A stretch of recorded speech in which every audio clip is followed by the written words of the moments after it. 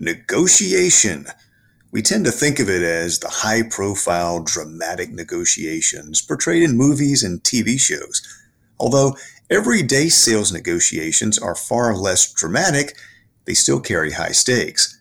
Our guest is one of the world's top experts in sales, and he says most sales professionals aren't good at negotiation. Let's start fixing that.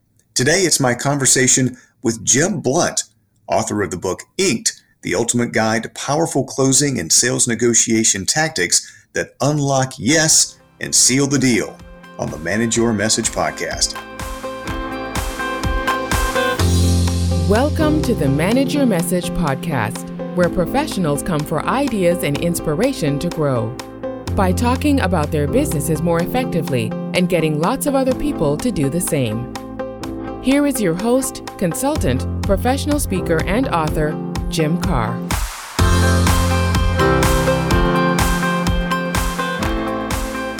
Come on in and welcome to the Manage Your Message podcast. I'm Jim Karrh. I help business professionals, association members, and entire organizations to get the most out of their everyday business conversations, the ones that generate by far the most growth opportunities. That means improvements in your revenue, customer engagement, employee engagement, and your brand and reputation. I do that through consulting, professional speaking, and advisory work. When you visit my website, jimkarrh.com, you'll find examples of speaking topics, as well as testimonials and recommendations from clients across a number of businesses and industries. You'll also find a number of free resources covering the three foundational components for managing your message. First, the message itself, meaning the words, stories, and evidence you want your marketplace to know about. Second, your messengers, the network of people who can help you share that message. And third, management habits that will shape your culture and turn your improvements into a competitive advantage. For more, you can check out my book, The Science of Customer Connections, Manage Your Message to Grow Your Business. And you can find that in all of the usual places fine business books are sold. And there's an audiobook version as well that you can find on Audible and Apple. And you can connect with me on LinkedIn. I would welcome that. You can also find my direct email and phone number on the website. We bring all of this together for you because, simply put, it's much easier to grow your business when you are a message manager. You're in for a treat today. Jeb Blount is making his first visit to the Manage Your Message podcast, fresh from yet another success with the Outbound Conference. If you're familiar with the top speakers, authors, and trainers in the world of sales, then you have heard Jeb's name. You likely have heard Jeb. There is a reason he is known as the hardest working man in sales. Jeb Blount is the best-selling author of, I believe now, 13 books. He is a thought leader and a very practical leader as well when it comes to sales, leadership, and customer experience. He is almost everywhere, delivering keynotes, workshops, and training programs to high-performing sales teams and leaders around the world. He is also the founder of a sales training and consulting firm that has one of the coolest business names you will ever hear, Sales Gravy. Jeb, I love gravy, and I'm delighted that you have made it here to the Manage Your Message podcast. Well, thank you for having me on it. I really appreciate it, and I just want to make sure we're laying down the gauntlet. I know that Hunter and Areno have been on your podcast. This podcast will be better than their podcast, and your listeners can vote, but I'm just telling you straight up, this will be better. We will tag them in social media and they will be jealous. All right, Jeb, I'm anxious to talk about your latest book, Inked. First, if we may, I'd like to set some context because you and three other very notable sales experts, including the aforementioned Mark Hunter and Anthony Areno, as well as Victor Antonio, you established the Outbound Conference several years ago. As we record today, you are less than a week removed from the end of Outbound 2021. It was an honor for me to be able to present there. That was a first for me. That was terrific. But I'd say even more importantly, I really think this year's Outbound Conference, Jeb, I thought of it as a coming out party, but maybe a coming back party for the sales profession. And I'm curious about your impressions, having been there firsthand, what you took away about the state of sales and the state of enthusiasm for sales at the moment. We'll start there. I believe that the state of sales is in very, very good shape. In fact, that was the reflection that I had coming in this morning to work, was that I look back at Outbound and think about the sales profession and think about the faces, I think about the enthusiasm, the confidence, and I think about so many ultra high performing salespeople who get it, they understand it. This is a profession. It's about helping people. It's about connecting the dots so that buyers can even trust themselves to make a purchasing decision or purchase decision. It left me with the feeling that we're in very, very good shape. The sales profession is strong. And your colleague, Daryl Amy, said that he felt like that Outbound was this line in the sand that had ushered in a new era of sales. I'll take any of those things, new era or a celebration or a comeback party. We just said we're back. And it was a labor of love. We did something that very few people were doing. We're the first live conference back. We were the first live conference in the World Congress Center in Atlanta since the pandemic. And we were the only conference going on in that entire building. And if you've ever been to the Georgia World Congress Center, it is a massive, massive facility. It is cavernous.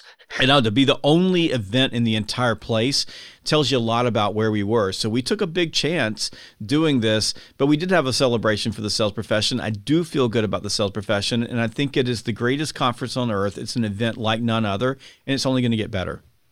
You and I talked off microphone about you're already planning 2022. And how that experience is going to be even more inclusive and comprehensive. And so we'll be previewing that as well. So congratulations to you. I know there's a big team that's involved in not just coming up with the vision for this of how it serves salespeople, but just the million nuts and bolts and moving parts to make it come off so well. So that's great to hear. And it brings me, though, to your latest book, Inked, which I'm listening to it right now on Audible. I'm already drawing a lot from it, Jeb, as I do with all of your books. And one of the things, Message Manager listeners, is Jeb opens with a very dramatic rendition of what many people might think of as a negotiation. And then he comes in and says, wait a minute, that's not the way it really works most of the time. You know, the Hollywood depiction of negotiation is a universe away from just the everyday negotiations that sales professionals, business leaders, business owners tend to have. And I'll just open with this question, Jeb. Does that Hollywood vision of negotiation lead us sometimes into some bad assumptions or bad behavior? Perhaps. I think that it probably leads people into believing that there's some magic to negotiation. And probably more than anything, it causes people to think that the negotiation is separate from all the other things that you're doing in the relationship. Now, Inked is a self-specific negotiation book. So I'm very careful. I'm not teaching people to negotiate in a courtroom or to negotiate a house or to negotiate buying a car or any of the hundreds of thousands of things that we negotiate every single day of our lives, including negotiating going to the movie and which movie you're going to see with your spouse or where you're going to go to dinner. I'm focusing on negotiation inside the sales process. So I'm engaging a buyer, I'm moving all the way through, I get them to the point where they say they're ready to buy, then we negotiate. So I'm just dealing with sales. So the problem with the Hollywood version of negotiating is a couple of things. Look, there's some really, really good books out there, and they're great about negotiating, and I've read them. I've seen the authors speak, but I'm always left a little bit empty because it made me feel great, like there's some heroic process of negotiating, but I can't put in my brain, because I negotiate every week. I probably am in 5-6 negotiations a week in sales. I can't in my brain equate trying to solve a hostage crisis with just trying to get a deal done and figure out like what are the terms of this particular contract going to be with this person I'm selling training to, or negotiating with a purchasing organization on how I'm going to protect my IP. Those things are not the same thing. The stakes aren't as high, the risk isn't as high. And one of the reasons why sales negotiation sometimes I think gets lost in the shuffle is because there are millions and millions of those conversations happening right now as we're doing this podcast. They're happening all the time. Now, those little conversations, little at a time, one by one, are shaping organizations, and they're causing billions and billions of dollars and pesos and yen and euros and pounds to exchange hands. but they're really not that sexy, and they're really mundane, and they're things that happen every single day. And the problem is if salespeople don't get good at them, it hurts the company. And the other problem is that companies are really, really good at training their buyers how to be better negotiators, not necessarily training their salespeople how to be better negotiators. So in a lot of cases, the salesperson's getting their rear end handed to them by someone who's professional at it. So the reason that I put that story up front to make the point is a little bit of drama. Like, I just want to make the point, and it's a little bit of tongue in cheek, and I am poking a little bit at some of these negotiating books that have gotten huge audiences and they sold millions of copies. But I just don't think that they gave anybody any real information that allows you to really be a good negotiator. They give you some tactics and some tips and some strategies and things that work in terms of influence and working with people. And there's certainly great content. There's some of them that I really enjoy reading. I'm just missing how it helps me sitting down with my buyer inside the sales process on Thursday afternoon, negotiate 3 words in a contract that are holding us back from getting a deal done. And you even go so far as to give us the nice truth, very simply put, sales negotiation is boring, like a lot of parts of a process. But I think that was a very important insight, very important premise to this whole notion of sales negotiation. It is part of a larger process. And if you're continuing to miss out, to negotiate against yourself, to leave money on the table day after day, week after week in repeatable ways across deals, then it becomes a very, very expensive problem. So maybe you could speak to that, and just how is it that the best sales professionals consider it as part of a process and not separate from as some separate animal? Well, that to me is what makes sales negotiation in a way different than other negotiations, because you cannot separate the sales negotiation from the sales process, even though that's how it's treated. So I make the point early on, you're a company, you want to make your salespeople better salespeople. So what do? You go hire a negotiating company to train your salespeople. There's lots of them out there, and they do really, really good work. I've been to some of their training. It's interesting. It's fun.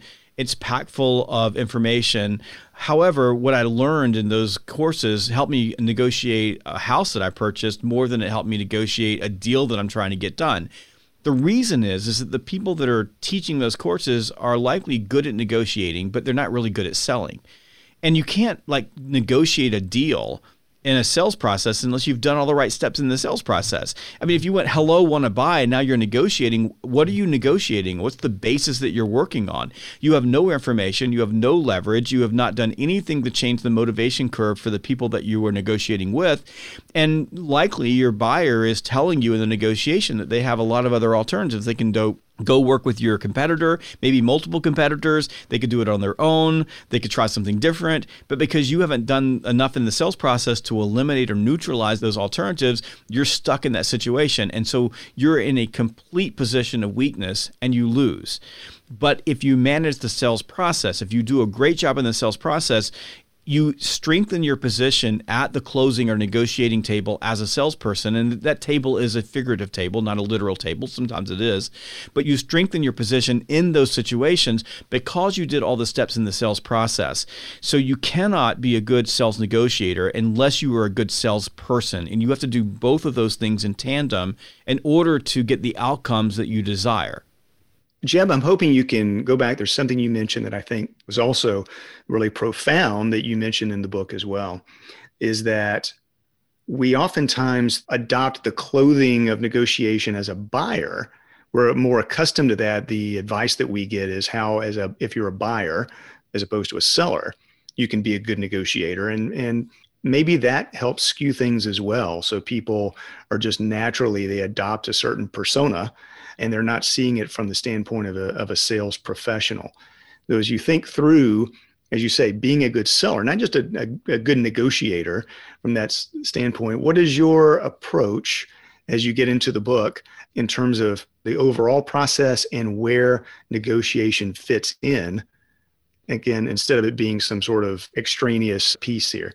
Well, I think that's one of the things that we run into. So adopting the skin of the buyer is that because we negotiate all the time ourselves, we sometimes, when we're negotiating, we forget that who we are, what our role is. We begin making decisions for the buyer based on being the buyer. some of that happens when we teach people to negotiate. So we teach people to negotiate. I watch negotiating classes where you're teaching you how to be the negotiator. Like I'm negotiating from the buyer's standpoint because that's the easiest thing for us to connect with. You just think about it. If you go to negotiating training and they're teaching you, like, tell us the last negotiation you were in. Well, I was buying this. Okay, let's go through that process. Well, in that situation, in almost every situation as the buyer, not all, but almost every one, you are in a position of power because you have more alternatives. And power is derived from alternatives. In other words, if I'm trying to buy something from you, Jim, and I have 6 other alternatives, then I dilute your power at the negotiation table. If, for example, let's say that right now I'm building a house and you're the only person that has lumber, and at this time and place, lumber is a little bit scarce, so you have something that I want that no one else has, then I have only one alternative, and that is to buy from you, which puts me in a position of weakness and puts you in a position of power as a seller. Think about trying to put on a conference. We put on the Outbound conference in the middle of a pandemic, and we're doing it under a time crunch where everything is changing around us. Now, we were in a lot of situations where we got taken to the woodshed when it came to negotiating because we didn't have another alternative. I mean, if we had pushed it too far and that vendor had walked away from us, we would have destroyed the show. And in those situations, those vendors, a couple of them took advantage of us, creating something called resentment and a little bit of contempt. And those vendors may not be back next year working with us because they were in a position to extract, as I say, maximum flesh, and they did, versus being in a position of power and still doing the right thing. Like, there's nothing wrong with getting the price that you deserve in that moment, but you also have to do the right thing. So in those situations, when you look at it from that lens, it's a little bit tough. When you look at it as a salesperson, you think the process matters. I'm going to have to negotiate. Sometimes you don't have to. Sometimes you're so good in the process, the person just says yes.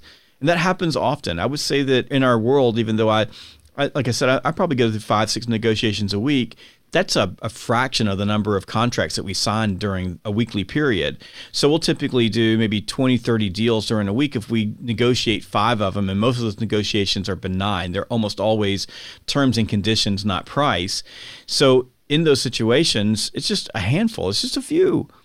And if you do a good job in sales, in most cases, you won't really negotiate. You may answer a question. You may say, the buyer might say, hey, would it be okay if we just change this one term? Would it be okay if we change this word? And you go, yeah, it doesn't matter. I'm willing to give that away for free. Not a big deal. That's reality. If you're negotiating all the time, like if every deal you go through is negotiating, then there's either 2 things happening. One, you're in a very, very, very competitive industry, very competitive, where there's lots of people that can steal your business, or you're really not doing a very good job in the sales process. So people aren't really bought in, and they feel like they need to negotiate because they don't trust you that you've given them the best price. And it seems you might be also late in the selling conversation many times because you're getting plugged in. You haven't really framed the problem. You haven't established your unique qualities of how you can solve that problem and really worked with that buyer, that prospect. So that, like you say, when you come toward the end, they're not trying to beat you up on things. You're not seen as a substitutable vendor along the way as well. Well, yeah, in a lot of those cases, if you're in late and you didn't go through the sales process, again, you cannot separate the sales process from the negotiation. But if you get in late and they bring you in, a good example would be you get in late and you respond to the RFP and they bring you in as a finalist and then they start negotiating with you, but you really didn't do any discovery work. Almost always you're being used. So they've already picked who they're going to do business with, and they're just using you to bring the other person's terms and conditions or prices in line with where they want to be. I'm pretty good at knowing when I'm being used, and I almost never negotiate in this situation. So if I feel like I'm being used and I don't really have a choice, I just walk away. I'd rather save my dry powder for another day versus use it all in a situation where there is no win for me. I'm going to lose. And salespeople delude themselves in believing that they're going to win in those situations, usually because they don't have a pipeline.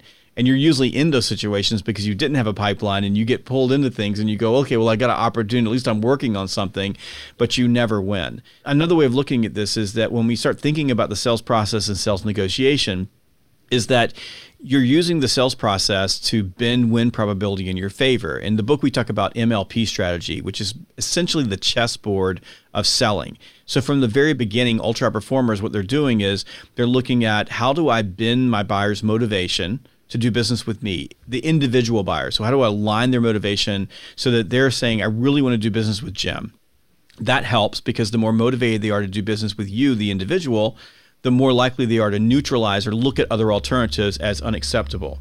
We're engineering the relationship so I can cause the buyer to feel more motivated to do business with me. And if there are multiple stakeholders, then I need to understand that. I'm also understanding what each stakeholder's list looks like, because that's going to be important when I am at the negotiation table to understand those individual lists so that I'm focusing on covering the things that are important to them. That's also important when you're building your business case and you're delivering your final presentation, my proposal.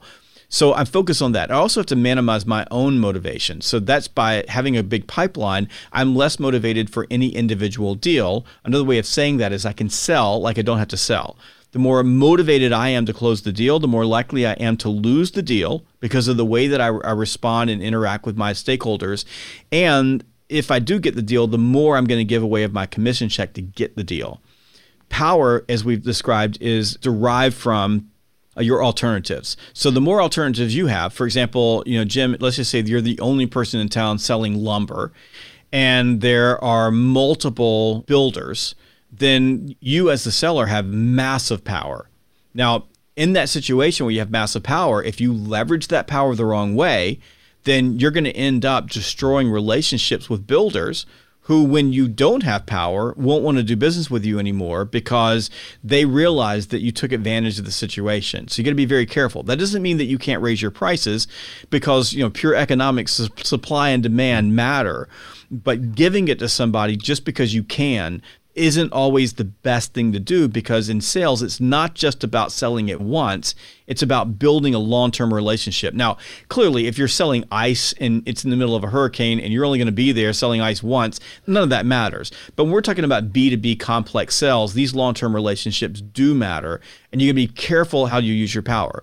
However, in most cases, the seller enters the relationship in a weaker power position than the buyer, because the buyer has alternatives. One of those alternatives is to do nothing. They always have that alternative. One of the alternatives is to do it themselves. They could do it in-house. Then they have all the different competitors out there. They could do things in different configurations. They could choose different ways of doing things, but they have different alternatives. That gives them power. So what you want to do is you want to, in the sales process, either eliminate something as an alternative. So for example, if you said I could do it in-house, then I might ask questions around that process to help you become aware that that really isn't something you want to do. So for example, let's just say that I've got SalesGrave University. It's an LMS. It's software as a service. I buy the software from someone else. And I said, well, I could build it on my own. And then you said, well, tell me about your plans for doing that. And as I started walking you through the plans, I become aware that that's really not something I could do. I'm saying it, but it's not really an alternative because I don't have a software team that could build that. I can't do this. It's too expensive. All the things that come with building a software program. So what I'm doing through the sales process is I'm trying to build motivation. I want you to be motivated to do business with me. I'm using the relationship to do that. At the same time, I'm asking questions. I'm uncovering problems and issues and alternatives. I'm finding out what it is that you want. I'm able to look at even things my competitors offer and ask questions that show you that those things aren't bright as shiny as they might be.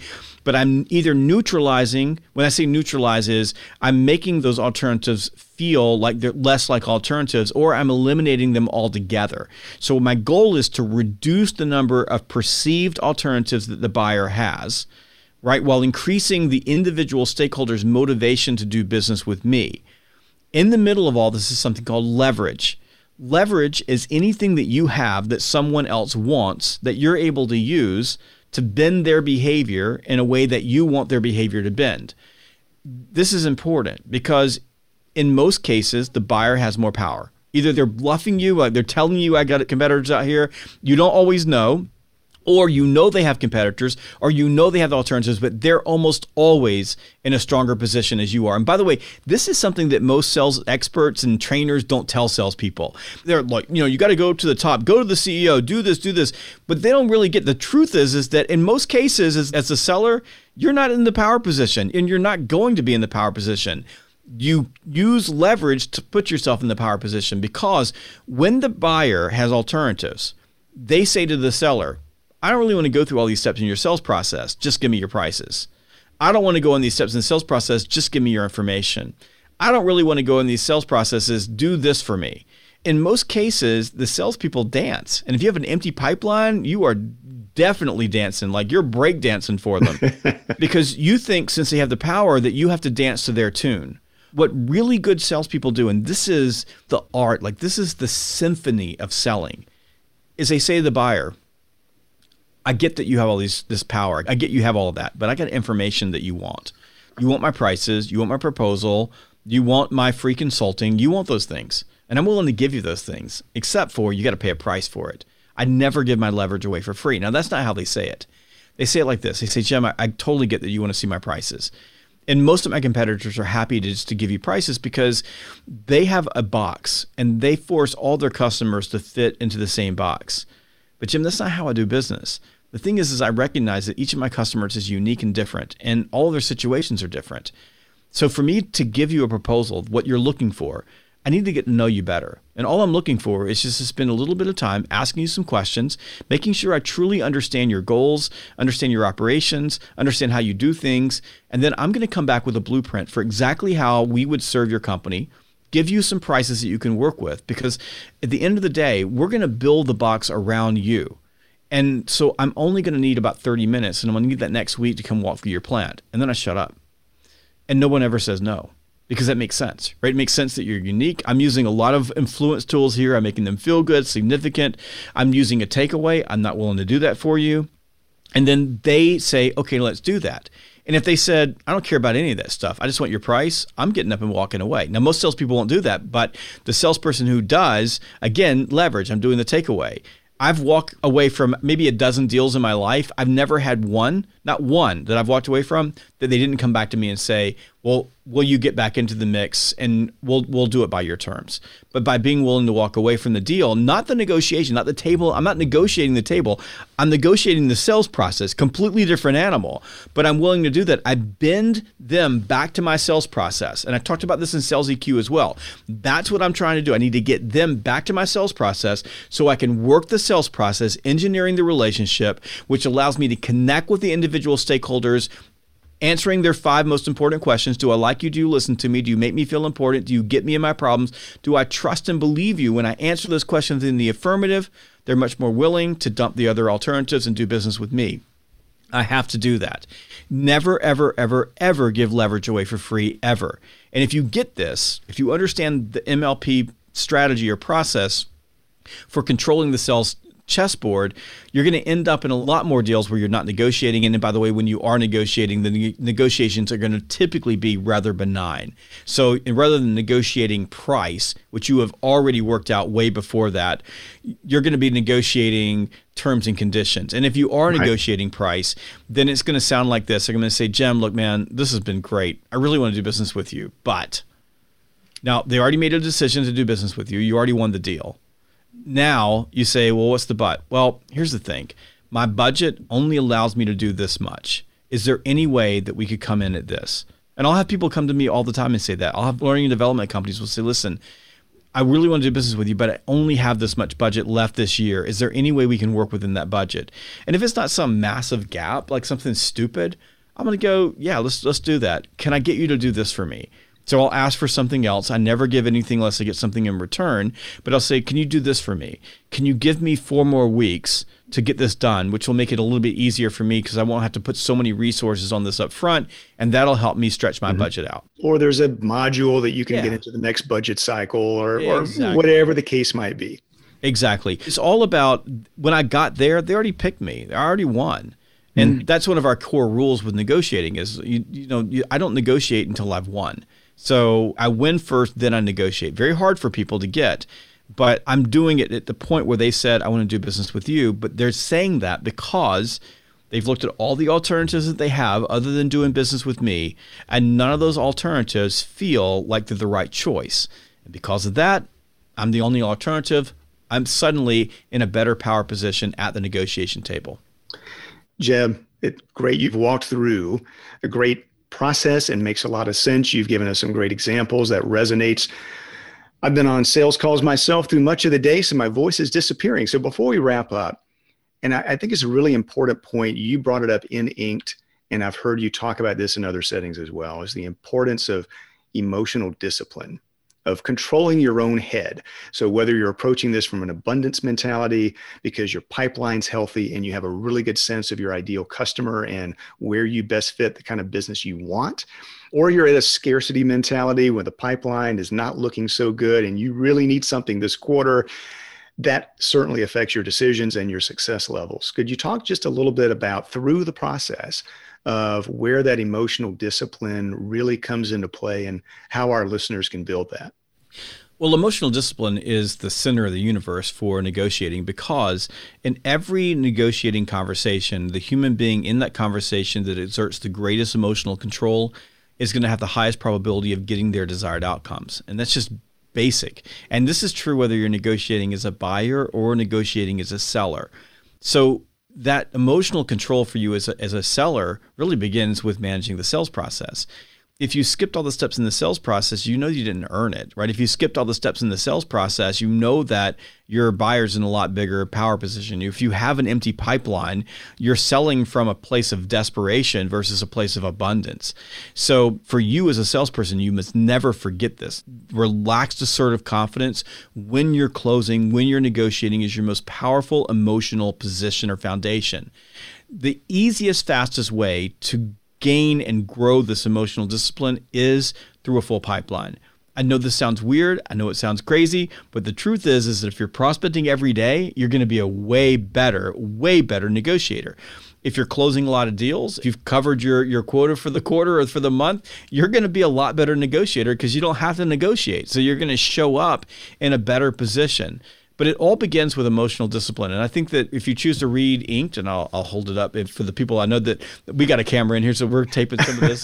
But if you're in a position and if you want to learn how to manage your emotions, if you want to learn how to use some different frameworks for controlling the conversation, and even getting past some of the games that buyers play.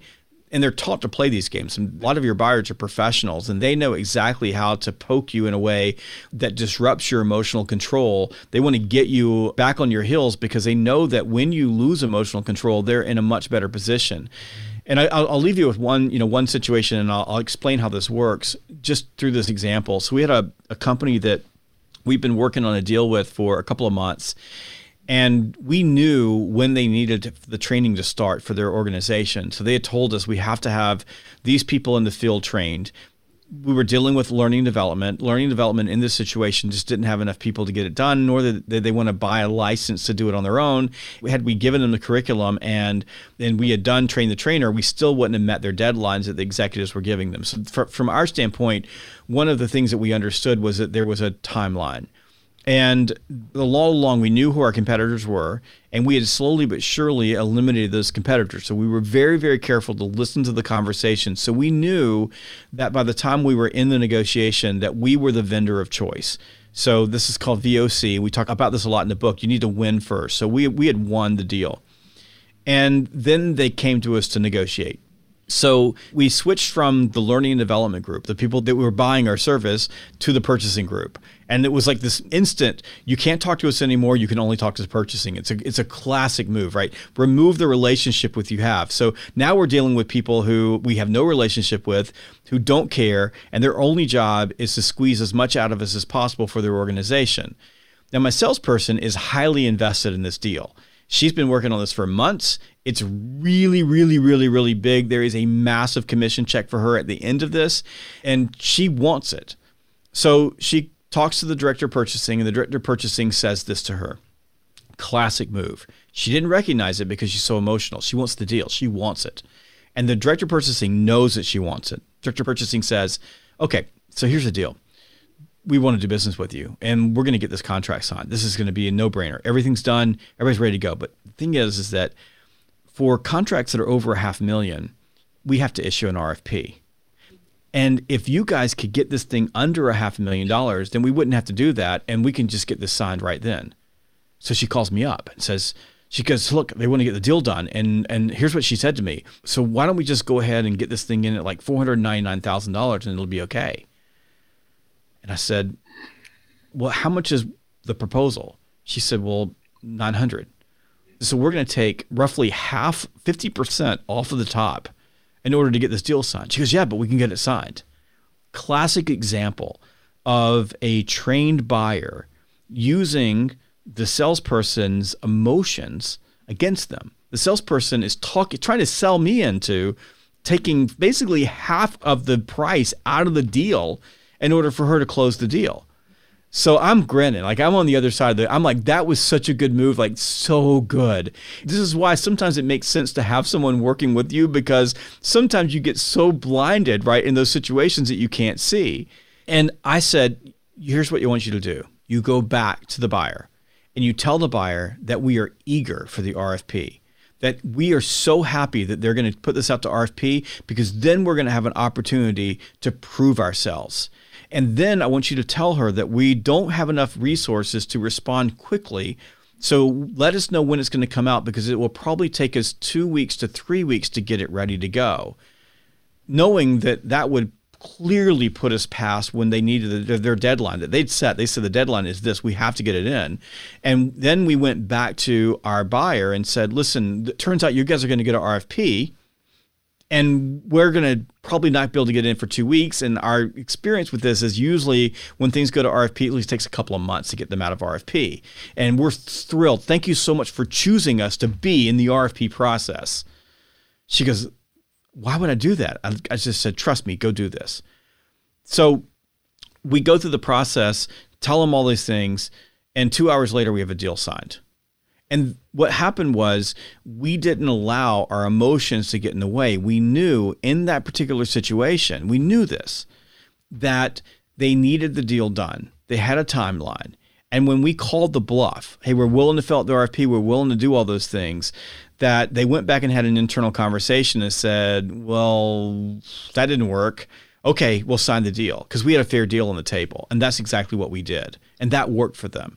So I think what we have to recognize is that in that moment, the sales rep, emotions, on fire, like she lost it. If when we calmed down and thought about it, we were in a lot better position than we thought we were in terms of being able to negotiate the deal. And that's what everybody who's in sales has to get. Manage your emotions first. And if you do that, then it's a lot easier for you to manage the outcome. And that, message managers, is where a connection issue unfortunately forced the close of my conversation with Jeb Blount without the usual thanks and goodbyes and acknowledgments. But that was, again, very motivating, very practical. We'll have all the links to Jeb, his books, and Sales Gravy in our show descriptions. And Jeb, thanks again. I hope you, listeners, are enjoying the podcast. If you are enjoying it, then please do us a favor. If you would share that with friends and colleagues who likewise would find this valuable. We invest our time and money in this, and we're happy to be able to do so. I hope you will subscribe, rate, and review. That affects the algorithms. That's a big deal in the podcast world, so that others can also find us. And if you know of associations or companies that would benefit from having me speak to them about ways to manage their message, then please put us in touch. My email is jim@jimkarrh.com. And again, I would also welcome your connection on LinkedIn. Until next time, thanks for joining the conversation. Thanks for joining us on the Manage Your Message podcast with Jim Karrh. You'll find show notes and other resources at manageyourmessagepodcast.com and jimkarrh.com. Please help us serve you and other message managers by subscribing to, rating, and reviewing this podcast. And connect with Jim on LinkedIn and on Twitter @Jim Karrh. Until next time, we hope your business message is shared well and often.